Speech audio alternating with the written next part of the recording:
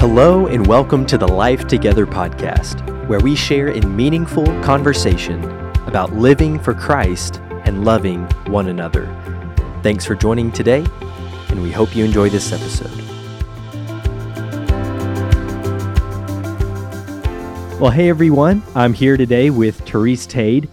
And Teurice, since I've known you, since I've been here at Lost River, you've been one of the friendliest and most encouraging people that I've met. I really do mean that.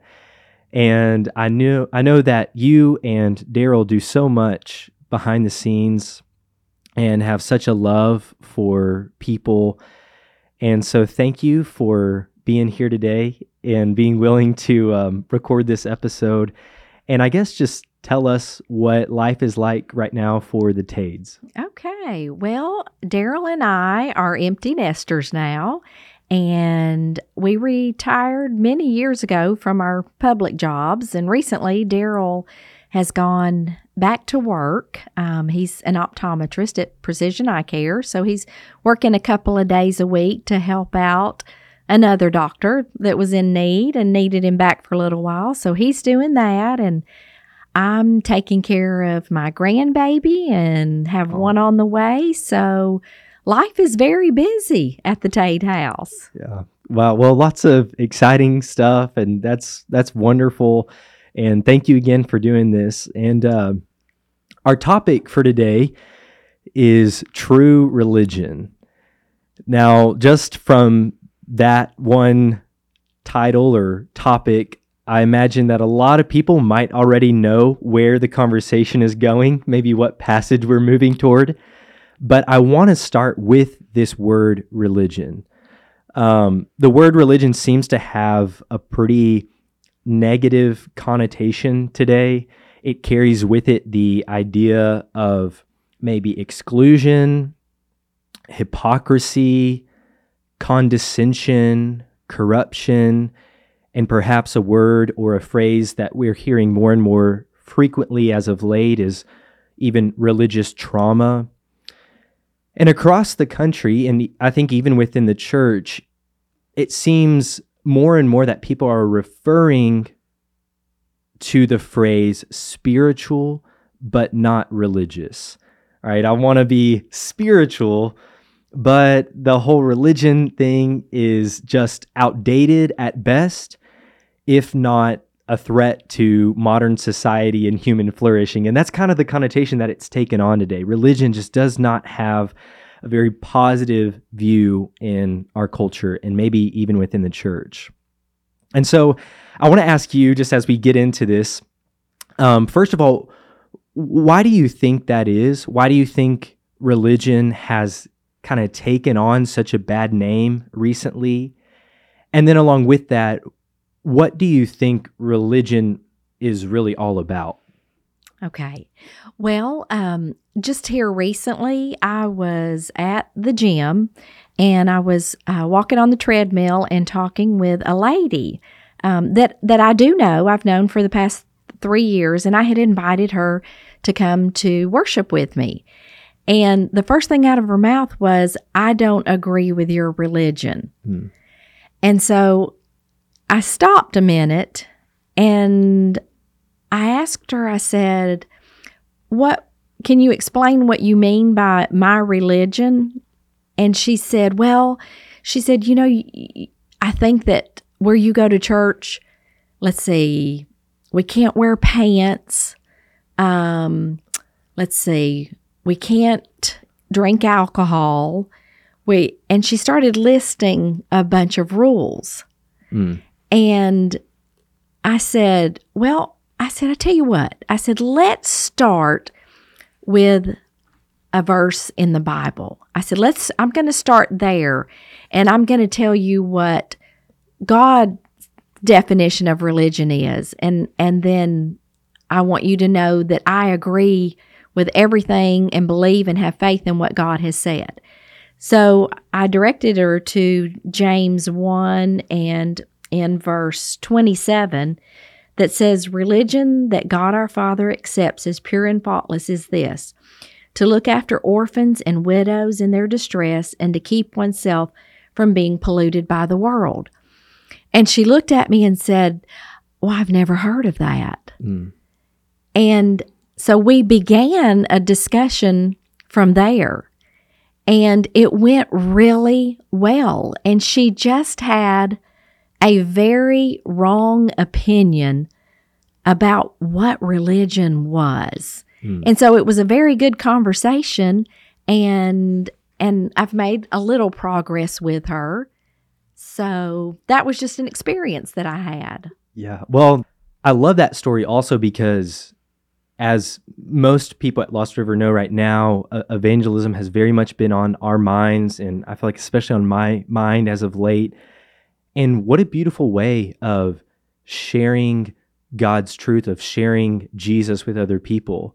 Because I think there are so many misconceptions about things like just basic definitions: Christianity, truth, religion, the church, and all those things come with sometimes a lot of baggage for people to unpack and understand perhaps in a different way. And but what a beautiful and simple approach of showing someone that, hey, maybe this means something a little bit different than what you've been told. And this is what I believe. This is my experience as it's lived out of God's word. And it sounds like that did have such a profound impact on her. And I'm excited to hear about maybe where that story ends up.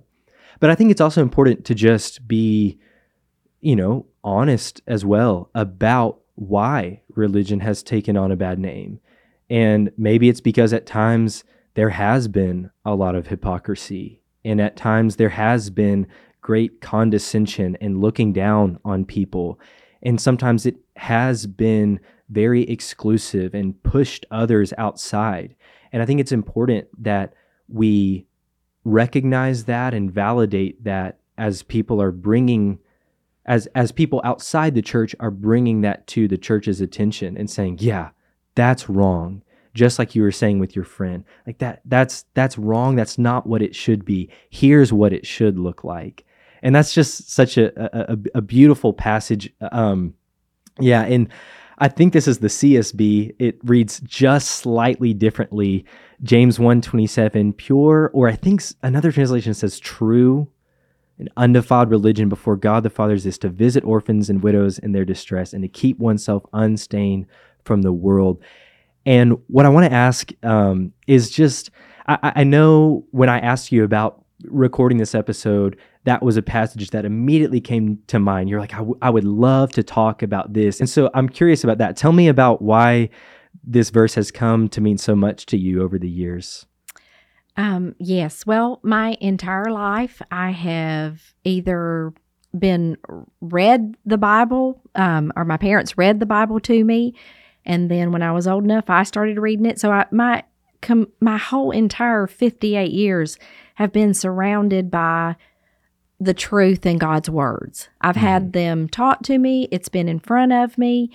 And as you get older, sometimes situations will be presented to you and you realize at those times, wow, this is what it's all about. As I had told you earlier, sometimes this is where the rubber meets the road.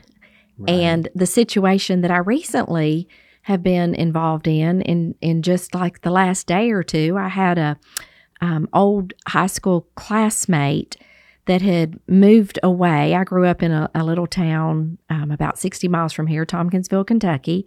My dad moved us there when I was a freshman in high school, and he preached there in Tompkinsville. And so, I met a lot of people in high school, and this one particular girl had been taken out of an abusive situation. Her life began to turn around, and she moved away. And so this was probably about 25 years later. She had texted me and asked me how some people in Tompkinsville were doing, and I in turn asked her how things were going in her life. And she told me that she that everything was going well, that God has been taking care of her and blessing her, and she had a good job. And I asked her where she was living, and she said, well, she had been living in her car for the last 3 years.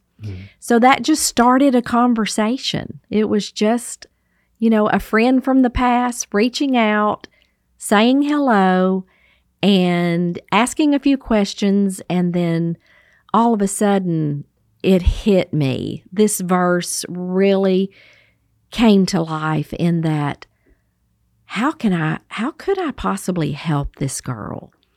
And so I'm learning right now. I'm learning about this situation, and I have been praying and reading, and it's been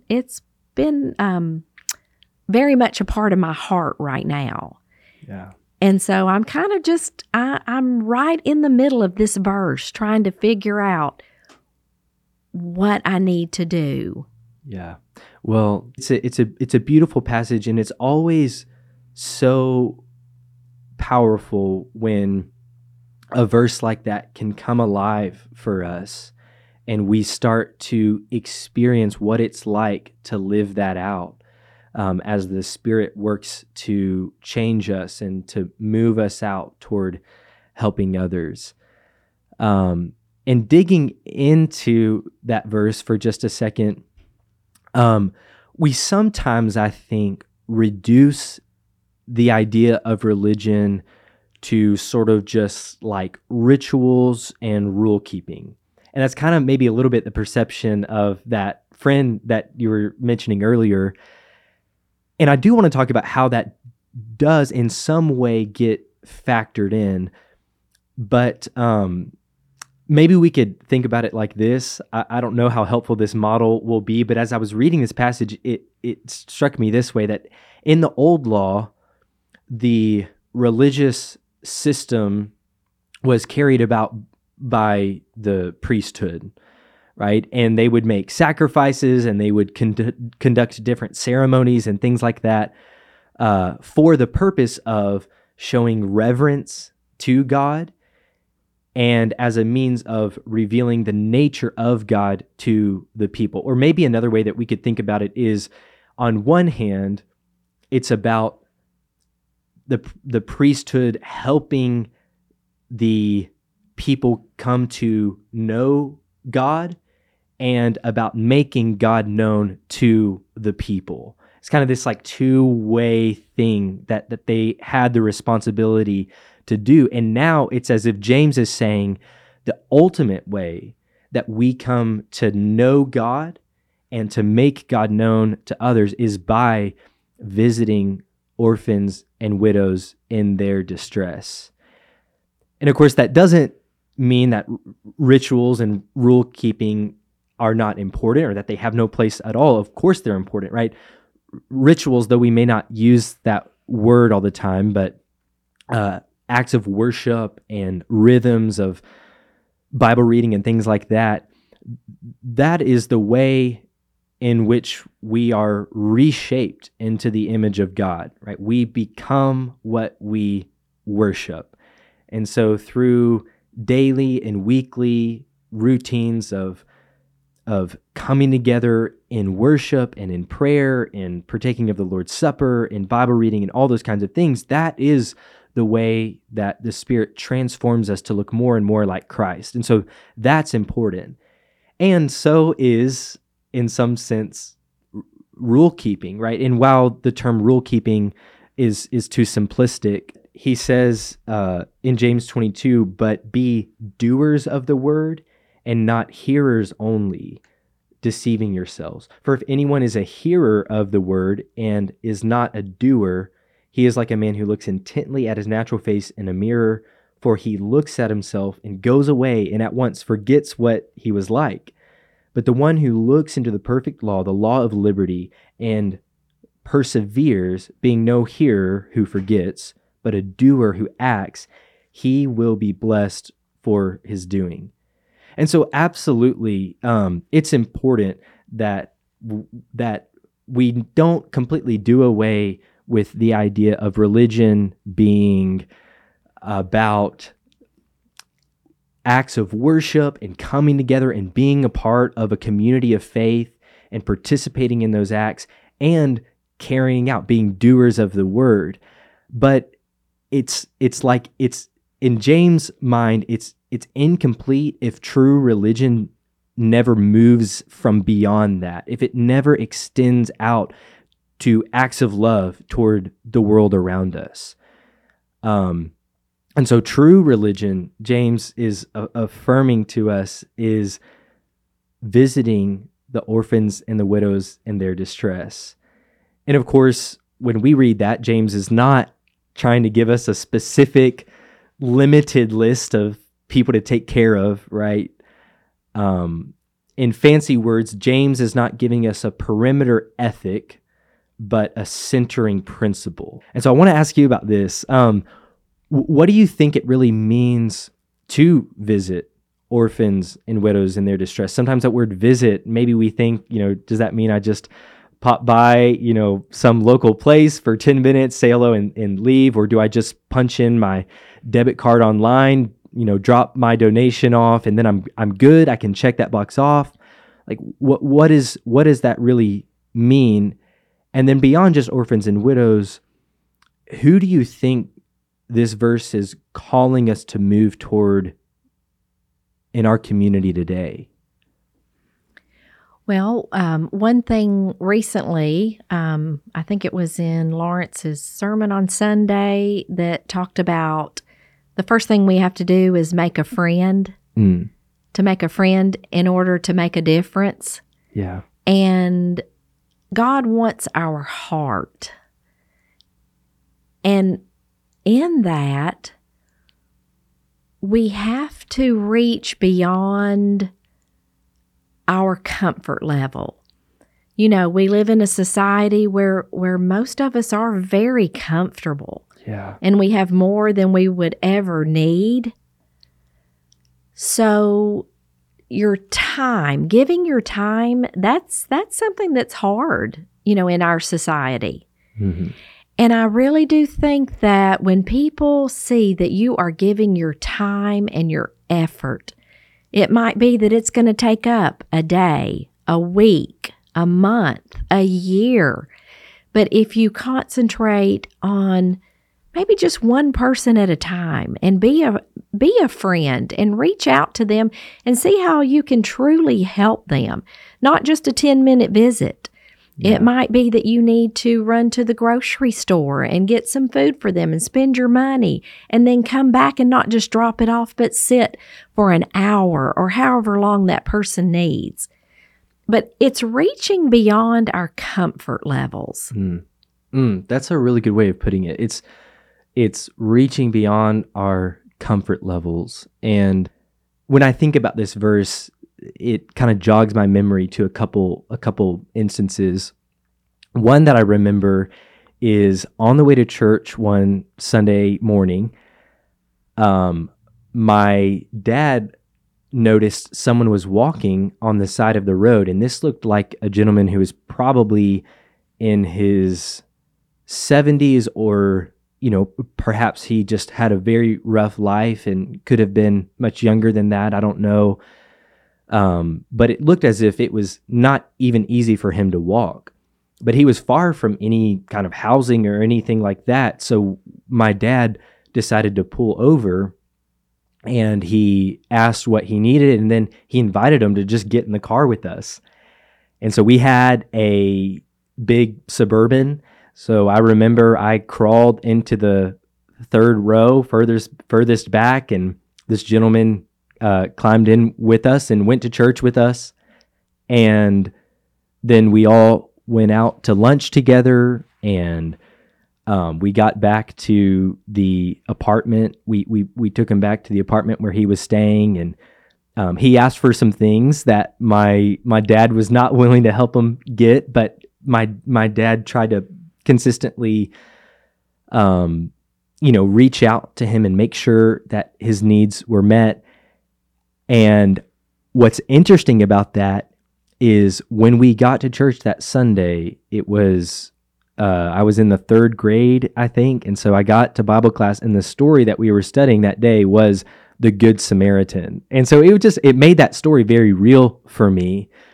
And of course, not that we found someone beat up on the side of the road exactly, but that idea of stopping and moving toward people and allowing our hearts to be moved with compassion to actually make a difference in someone's life. And now nothing ever came of that story. At least as far as I know, he didn't become a Christian. I don't think I even saw him after that.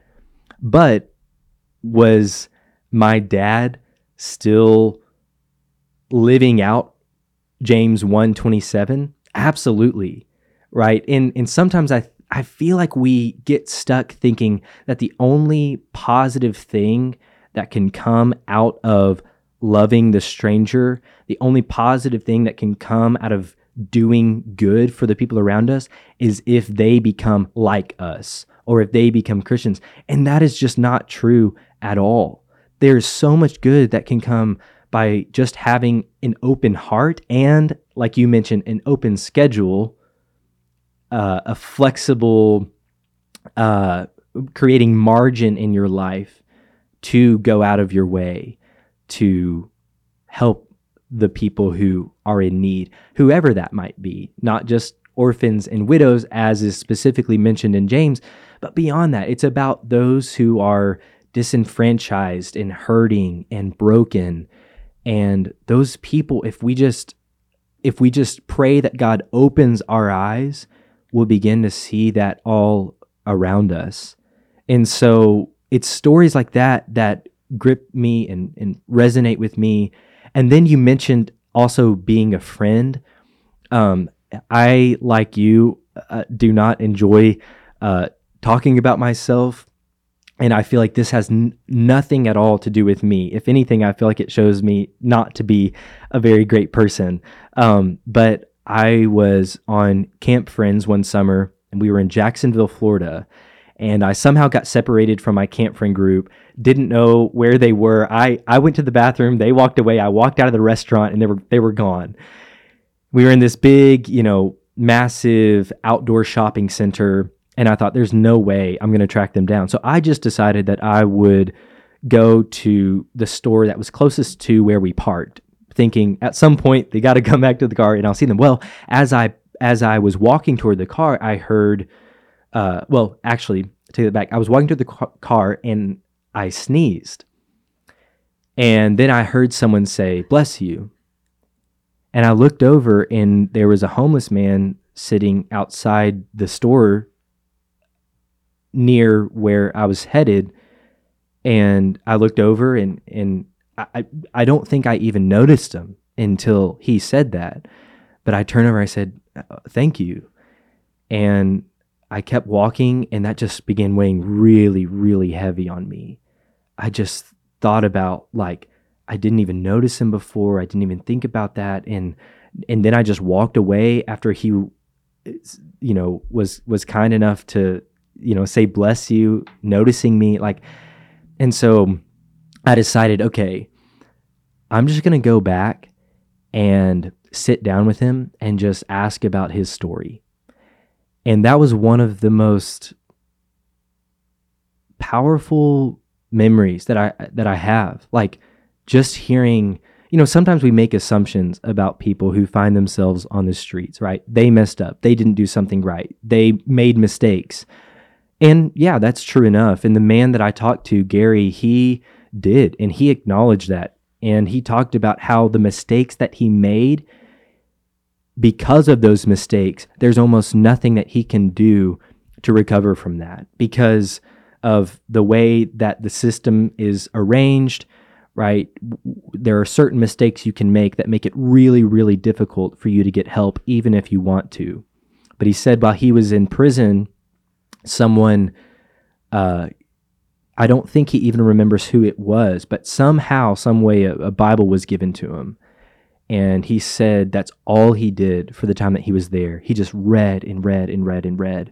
And I wish I had time to just share more of his story, but I feel like I was learning from a world-class theologian just because he cared so much and was so passionate about the word.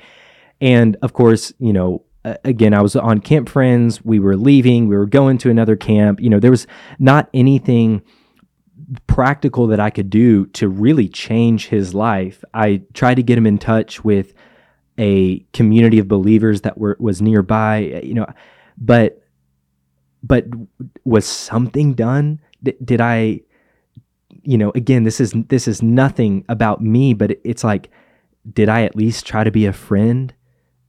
And did that maybe mean something to him? I hope it did. But I know for sure it meant something to me. And I feel like I learned so much from that interaction. And so those stories, like, this is so real. This is so relevant. Yeah. And if we open our eyes, it's all around us. Well, and to piggyback on your point, when I was talking with my friend, I've never in 30 years heard her ever complain about her situation. She never has asked me one time for anything, not a penny. And she always refers to God, how he has been with her. And she taught me something. In fact, it brought me to my knees at my house, and it made me think of maybe just how bad and broken I am, living in a, rich society and having everything that I need and even more. It just made me think, or maybe rethink, how I need to feel about others. Yeah, absolutely. And I would say the same thing about Gary. That was one thing I noticed. He did not once complain. He did not once ask for anything. I talked to him for probably about an hour or maybe longer as we just sat on the sidewalk, and he did not once ask for anything. Now, by the end, I was so just convicted. I felt like I just had to do something. And so, I understand some people, understandably so, have issues with just handing out money, and I completely get that. I agree. I think there's better ways of trying to take care of those kinds of needs than just handing money over, because it can be used for bad things. But anyway, yeah, it was just fascinating that not once did he mention that. And I too feel that conviction that you're mentioning. Like, I grew up, and I know this isn't everyone's story, and we're not painting with a broad brush here at Lost River, because everybody has a different story. But for me, growing up, I never once had to worry about a roof over my head or clothes or a bed. There was one time where the plant where my dad worked got shut down, and there was about a 2-week or month period where there was some concerns, and I felt that in my parents. I could sense that concern. But outside of that, that was never concern. And throughout my life, and I think so many fall into this same boat, like, yeah, we're so taken care of. We have so much abundance, so many things at our fingertips, both in terms of material things and also time. And we end up filling all this time that we have with all these material blessings. And we forget that, as was the call to Abraham, we are blessed so that we will be a blessing. Yes. We're not just blessed. We're not meant to be swamps or reservoirs, but rivers through which the life and love of God can flow out to the world around us. Well, and that's the beauty of I feel like with our group at Lost River, is we really, we come to worship to be fed from God's word. And from that bread that we are receiving, we then go out and try to help others and bring others to our group so that they can receive the word and the bread that is really the only thing that fills us up. Yeah. Yeah, absolutely. Absolutely. And I think we should also note that, like, what's the impetus for this? Why do we do this? Well, this is exactly what God in Christ, by the power of the Spirit, has done for us. And I think about the passage from 2 Corinthians 8 in verse 7, where it says, "Now as you excel in everything, in faith, in speech, in knowledge, and in all diligence, and in your love for us," he says, "excel also in this act of grace." I'm not saying this as a command. Rather, by means of the diligence of others, I'm testing the genuineness of your love. And I love that phrase. James talks about that as like, this faith without works is dead. Or he says, if you see your brother hungry or needing clothes, don't just say, go in peace, be warm, be filled, but actually do something. And he says, I'm testing the genuineness of your faith, for you know the grace of our Lord Jesus Christ. Though he was rich, for your sake he became poor, so that by his poverty you might become rich. And, well, I'll stop there. But yeah, so that by his poverty you might become rich. This is exactly what God in Christ through the Spirit has done for us. And so that's why we do this for others.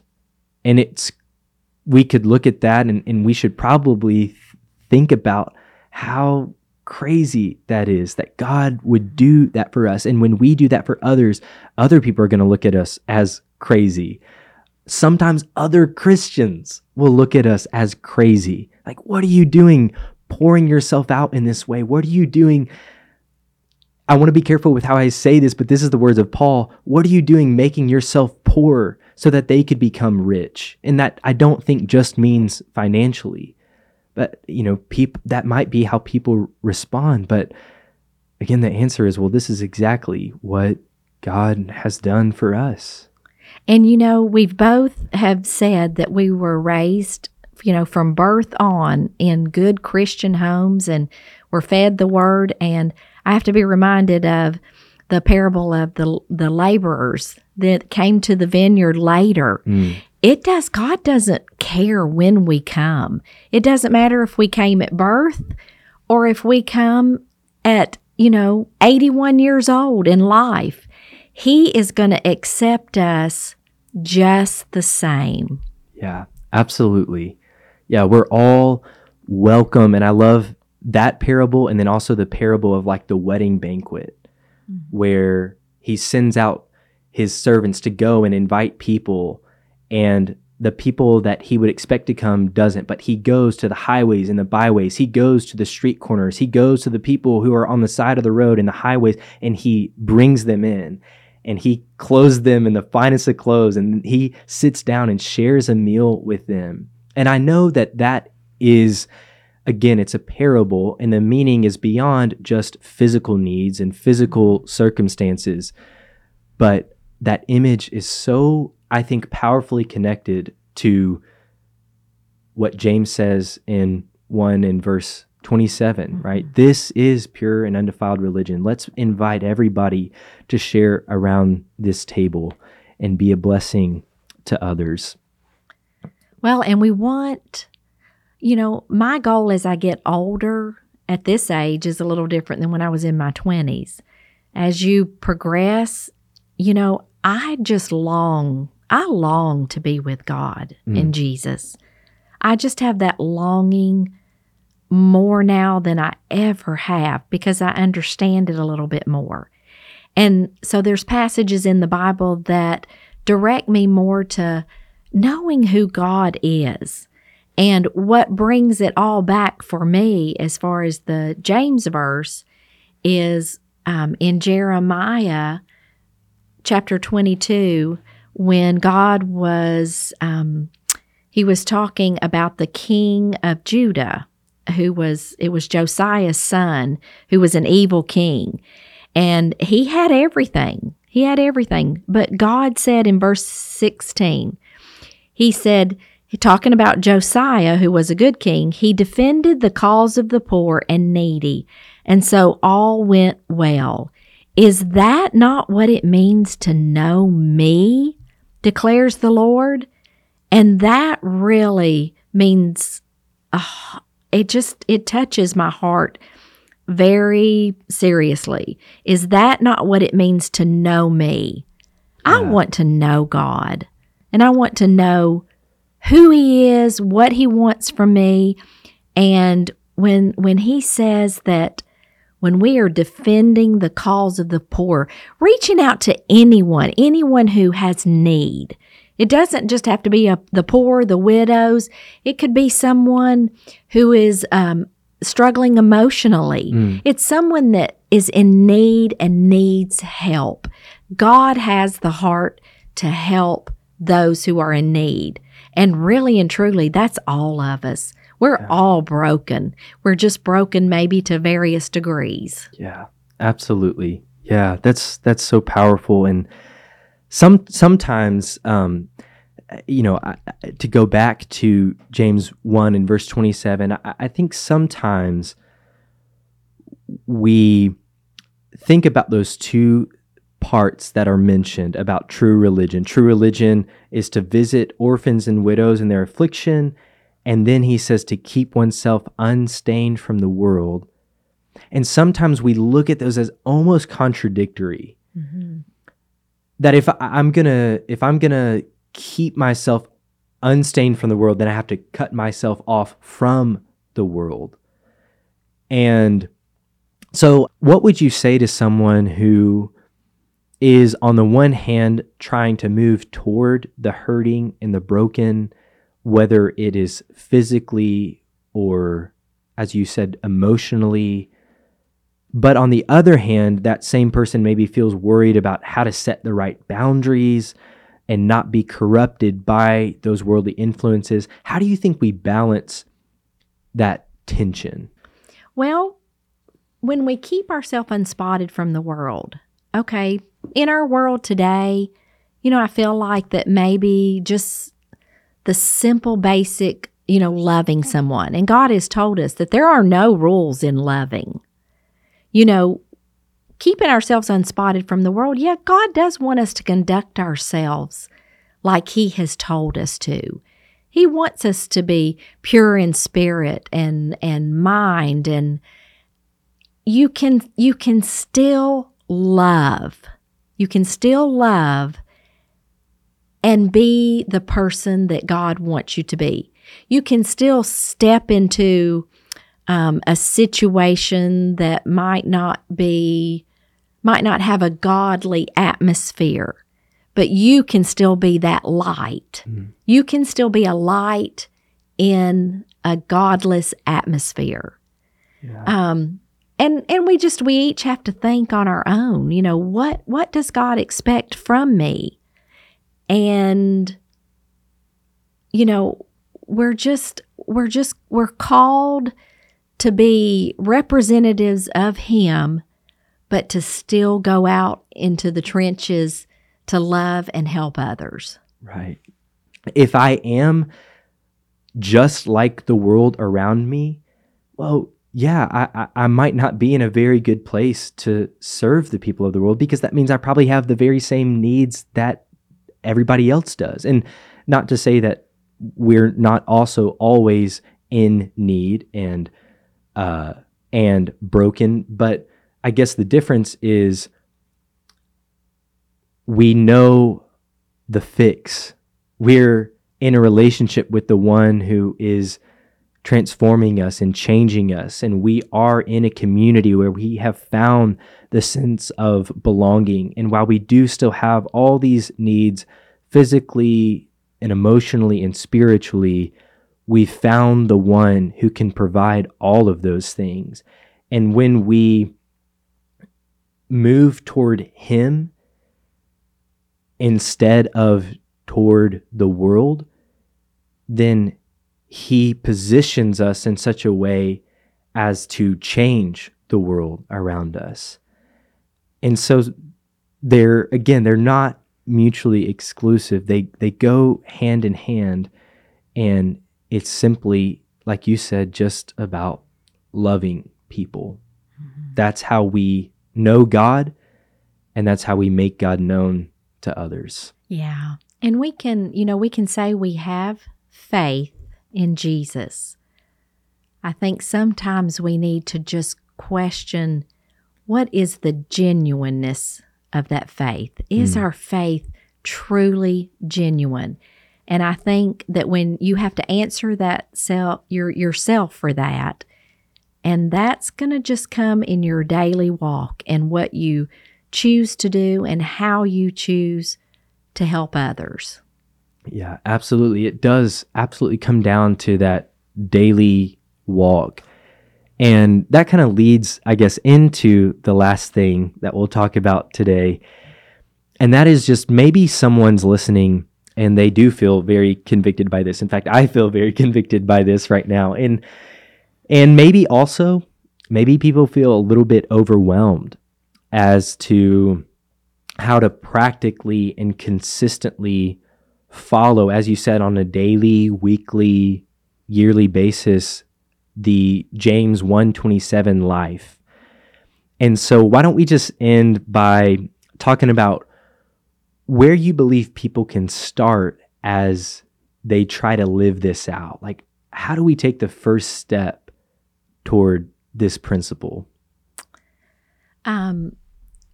Recently, I came in touch with a group here. It's to help mothers who are contemplating abortion, and you can put your name on a list that they have, and the only job you have is they will text you and say, we've had a mother walk through the door who's contemplating abortion. Will you please stop and pray right now?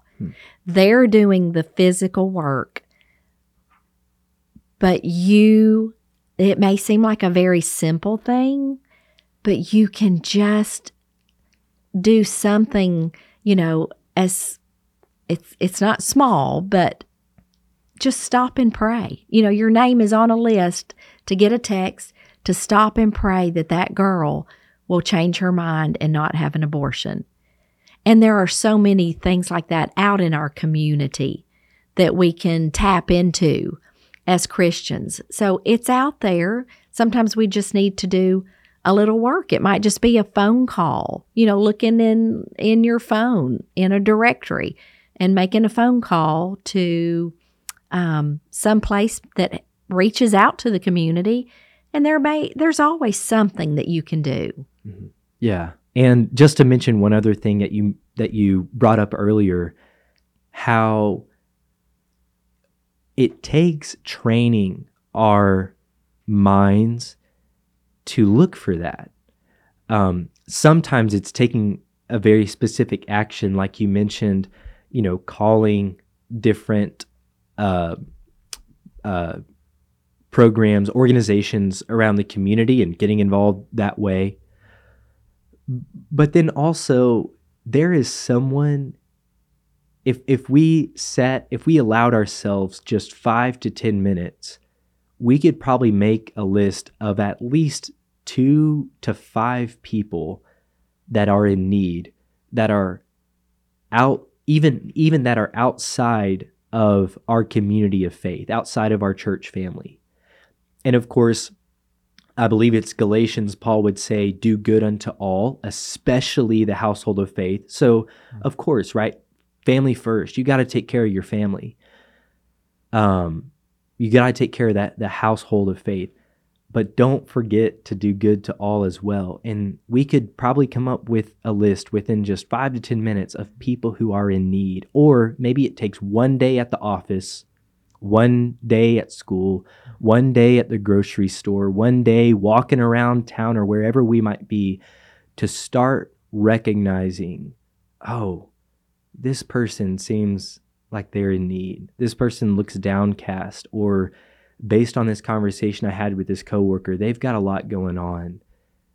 And then we start to realize how we can plug into those needs, how we can, I guess, plug them into the source, the one in whom all needs are met. And through our reaching out, through our friendship with them, we can help lead them or love them into a transforming relationship with Jesus. I agree wholeheartedly. Well, Teurice, thank you so much. Is there anything else that you'd like to add on before we wrap up?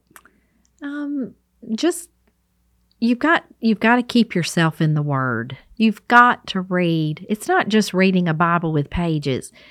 You're reading the Creator of our universe's words that He has shared with us. And we don't even realize what a gift we have with that, to be able to get to know Him with the words that He's given us. It is transforming. And I want to share that with others so that they will have the same joy and peace that I have experienced by letting God into my life. Yeah, absolutely. As Lawrence says, right, I've heard him say several times, keeping one eye on the Word and one eye on the world. Yeah. And on one hand, you see the way things are in the world compared to the way we see things could be and should be. And Christians are those who stand in that gap. We stand in the gap between the way things are and the way things could be and should be. And God uses us, the church, His people, through our own flaws and failures and messed up and brokenness and all those things. He still chooses to use us to bring His redemptive work to completion. And that's true religion. Yes, it is true religion. So, well, Teurice, thanks so much for doing this today. This was a lot of fun. I love I love your insights and your passion for this. And I'm praying about those stories that you mentioned in your life. And again, just really appreciate it. Really am thankful for what you and Daryl do here at Lost River. And thanks again for coming on today. Thank you, Jerry.